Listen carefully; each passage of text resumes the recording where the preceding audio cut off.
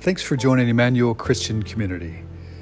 In the Bible, God's Spirit creates life and order out of gloomy and lifeless situations. It begins with creation in the very first book of the Bible in Genesis, and it continues through His Son Jesus Christ.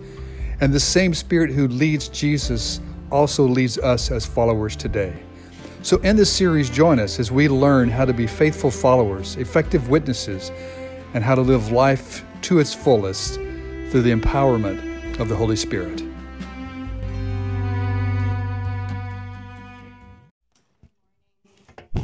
It is really good to be with everyone today here in person, face to face. And for those online, good morning as well. And in the words of this song, I pray that the Lord will speak to all of us this morning, here and online. When Pastor Ken told me the topic of our summer series would be on the Holy Spirit, I remember thinking, that's not the easiest topic to speak on. And so I was mulling over it and thinking about it. And then I said, I kept going back to the conversation of Nicodemus and Jesus in John chapter 3. You will probably remember it as the famous one where Jesus announces, unless you are born again, you cannot enter the kingdom of God.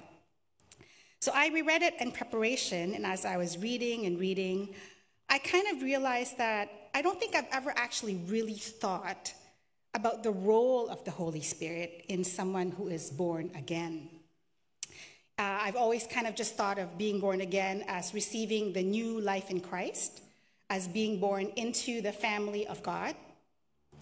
But if you read the passage more carefully, you will notice that Jesus emphasized that to be born again is to be born of water and of spirit, which means being born again is importantly linked to the Holy Spirit. This morning, I hope to unpack what that means to be born of the Spirit and what that implies for our lives. Please turn with me to John chapter 2. We'll start with verse 23, and we will read until chapter 3, verse 15. John chapter 2, verse 23.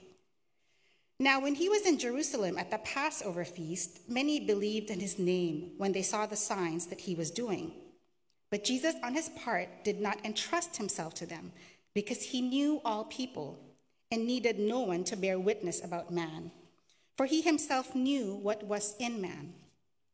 Now there was a man of the Pharisees named Nicodemus, a ruler of the Jews. This man came to Jesus by night and said to him, "Rabbi, we know that you are a teacher from God, for no one can do these signs that you do unless God is with them." Jesus answered him, "Truly, truly, I say to you, unless one is born again, he cannot see the kingdom of God." Nicodemus said to him, "How can a man be born when he is old? Can he enter a second time into his mother's womb and be born?" Jesus answered, "Truly, truly, I say to you, unless one is born of water and of the Spirit, he cannot enter the kingdom of God. That which is born of the flesh is flesh, and that which is born of the Spirit is spirit. Do not marvel that I said to you, you must be born again. The wind blows where it wishes, and you hear its sound, but you do not know where it comes from or where it goes. So it is with everyone who is born of the Spirit." Nicodemus said to him, "How can these things be?" Jesus answered him, "Are you the teacher of Israel, and yet you do not understand these things? Truly, truly, I say to you, we speak of what we know and bear witness to what we have seen, but you do not receive our testimony. If I have told you earthly things and you do not believe, how can you believe if I tell you heavenly things? No one has ascended into heaven except he who descended from heaven, the Son of Man.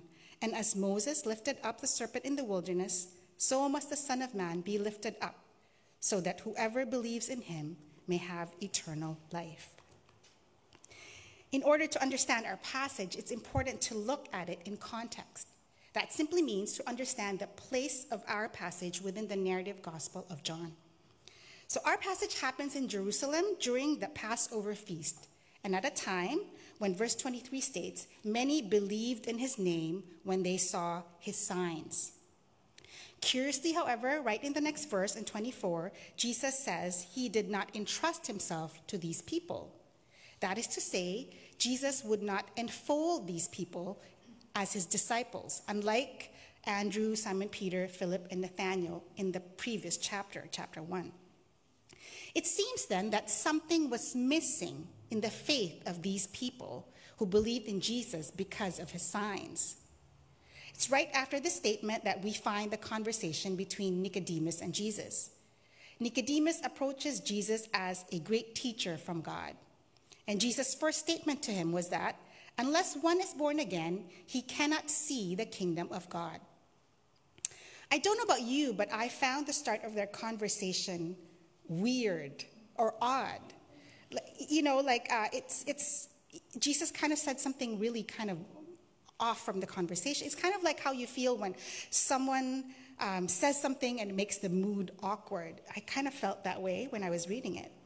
After all, Nicodemus had just begun his greeting to Jesus. He hadn't yet posed any questions or started any topic, and yet Jesus cuts him off with a seemingly unrelated, unless one is born again statement. So what exactly is happening here? One of the key words in this passage is the word know. Nicodemus' greeting begins with the address that he knows Jesus is a teacher come from God. Jesus then responds with his puzzling statements on being born again, which leaves Nicodemus in verse 9 ultimately asking, how can this be?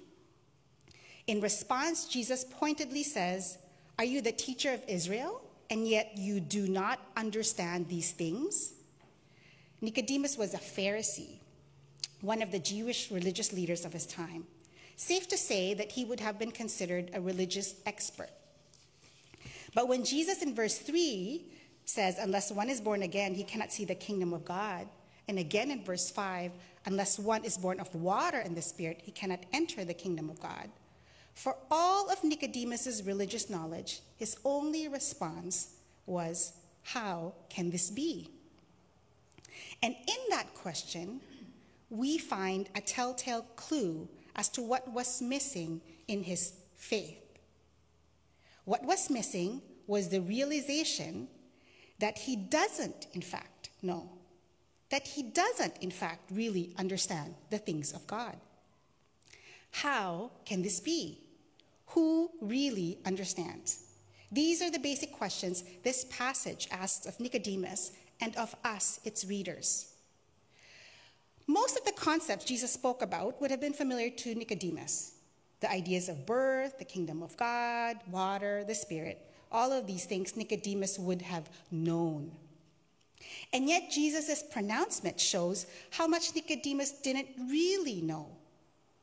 What he thought he knew was in fact blinding him from seeing the truths Jesus was offering. What he thought he knew was not enough to enter the kingdom of God. It wasn't even enough to see or recognize the kingdom of God. How can this be? Who really understands? Let's look first at how Jesus appends Nicodemus' concept of the kingdom of God.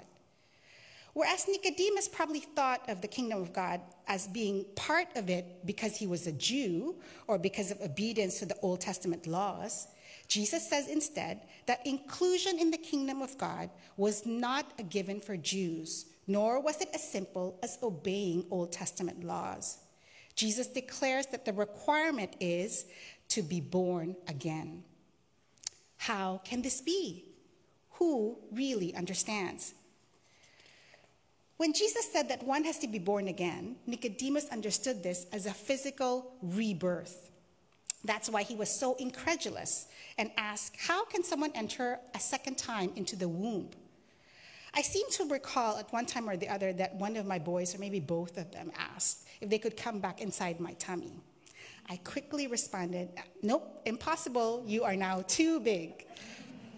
So a physical going back into the womb is not what Jesus was talking about here. A physical rebirth is not what's required to enter the kingdom of God. What is required is another kind of birth, a spiritual birth with a capital S, a rebirth into water and a rebirth brought about by the Holy Spirit. How can this be? Who really understands? To be born again is to be born of water. In the Old Testament, water is associated with the themes of renewal and cleansing. But whereas Nicodemus knew of water and the necessity of cleansing and purification just with the Old Testament sacrificial system, Jesus reframes the conversation and says that for someone to see and enter the kingdom of God, one needs to be clean and pure, not just cleansed and purified. To enter the kingdom of God, one's very essence has to be changed. How can this be? Who really understands? To be born again is to be born of water and of the Spirit. What does it mean to be born of the Spirit? Verse 6 states that which is born of flesh is flesh, that which is born of the Spirit is spirit. This tells us that to enter the kingdom of God, one has to be born anew, to be reborn with a different essence from above. One no longer controlled and limited by the flesh and all its failings, but instead renewed, energized, and propelled forward by the Holy Spirit, who indwells all those who are born again. And as such enables those born again to finally begin living triumphantly the abundant life God always intended for his children. To be born of the Spirit is a completely new thing. When I first started dating Dwight, he was driving an older, sort of beat-up CRV. It had seen better days, and the suspension was shock, so it made for a rather bouncy ride. Dwight's car was in dire need of being reborn. So you can kind of think of being born of the Spirit as having a tune-up, or even as having a complete engine overhaul to enable your car to run better, even as good as new. But even after all these fixes, you will still be left with a car that will function exactly in the same way as all cars would. To be born of the Spirit, however, isn't simply fixing or improving upon what was broken. That would be missing Jesus' point. When Jesus says you must be born of the Spirit, what he means is that you need to junk your car and get a brand new mode of transportation, like a bicycle or a plane or walking. What's needed is something completely new, not just an upgrade of the same thing. We cannot stay as born of the flesh. We need to be born of the Spirit if we want to see and enter the kingdom of God. Now, I hope you realize the gravity of Jesus' statement. It is impossible for us on our own to change our essence. We cannot fundamentally change who we are. To be born of the Spirit, however, is to have the Holy Spirit come inside us and to have the Holy Spirit within us, directing us, leading us, energizing us, propelling us forward with a new spirit. Just think about that for a second. Someone born again has the very Spirit of God inside them. That means that person has been made new from the inside out. Someone made new will be given a new heart, able to love God completely. Someone made new will be given a new mind, able to truly know God and think clearly of his ways.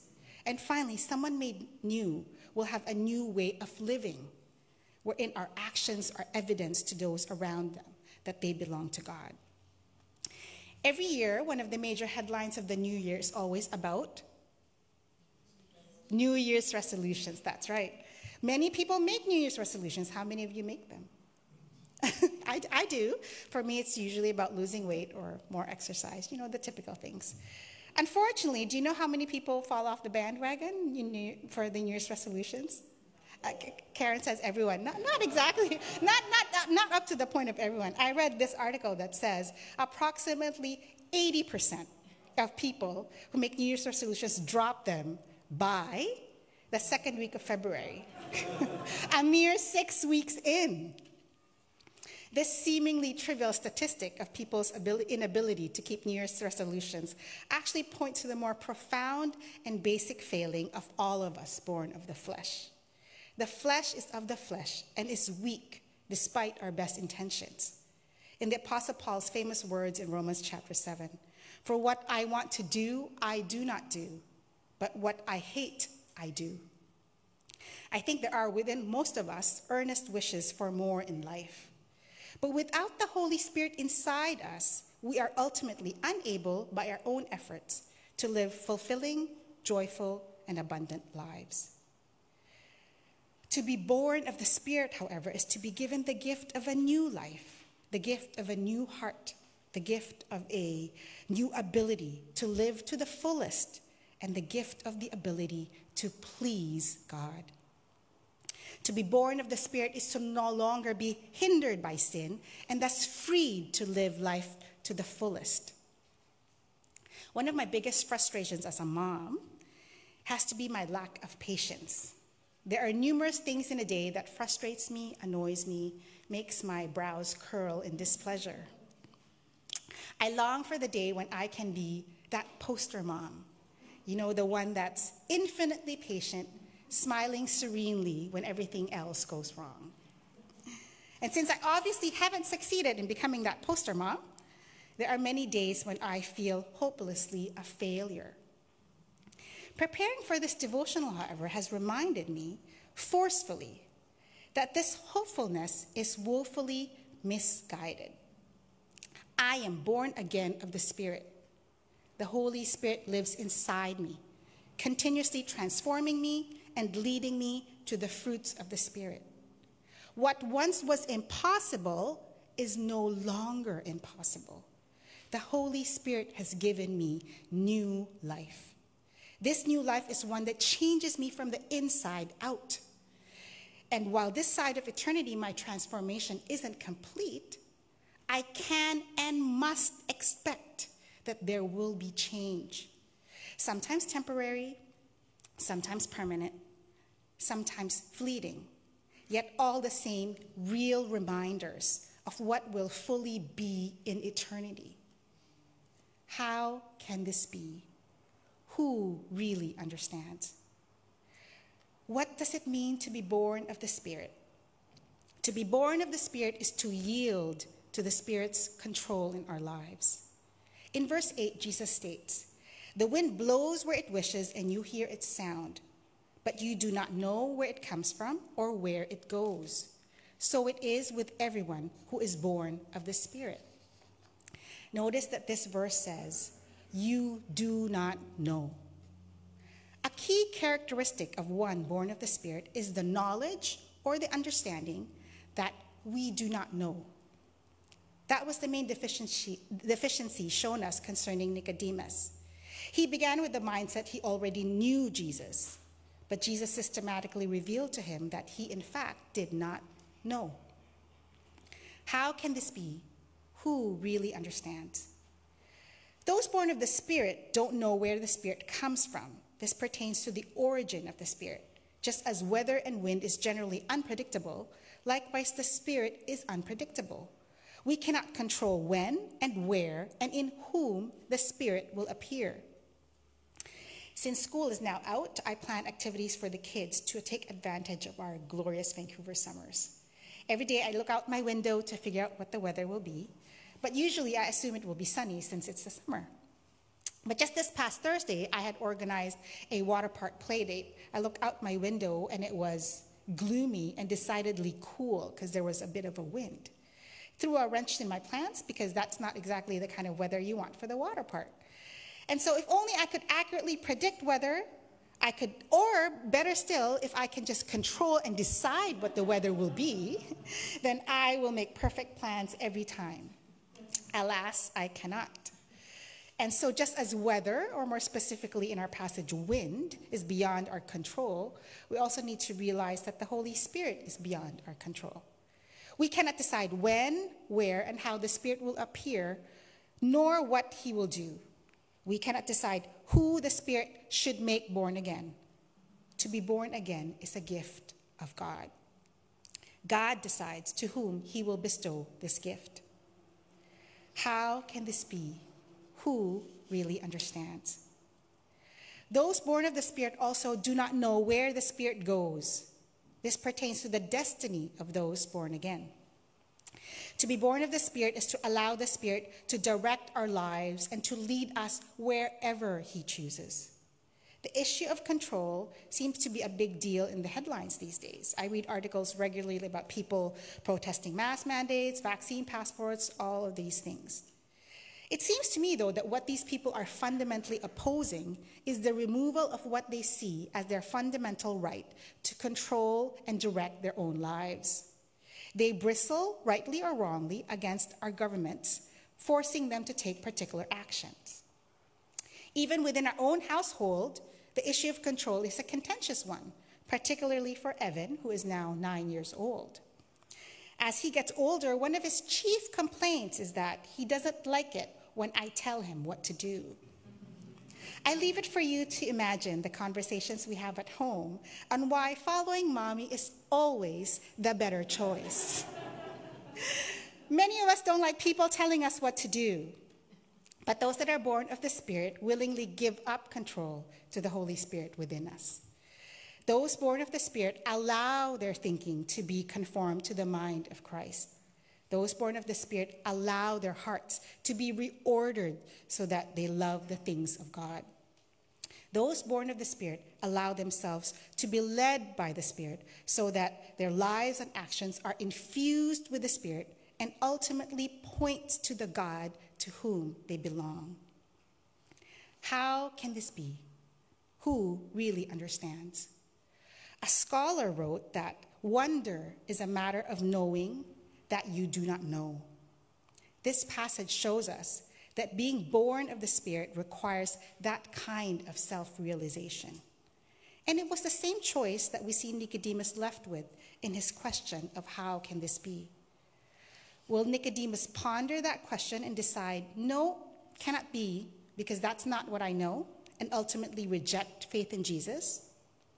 Or will Nicodemus ponder that question and submit that he needs the wisdom of Jesus and embrace true faith so that he can be made new by the Holy Spirit? How would you have responded? How can this be? Who really understands? The desire to acquire knowledge is not a bad thing. I myself have always been sort of nerdy, reveling in facts. But when we come face to face with Jesus, what is necessary is that we approach him with wonder. We must approach him with knowing we truly do not know, and thus accept our need for the Holy Spirit to open our eyes, our mind, and our heart to God's truth and his ways.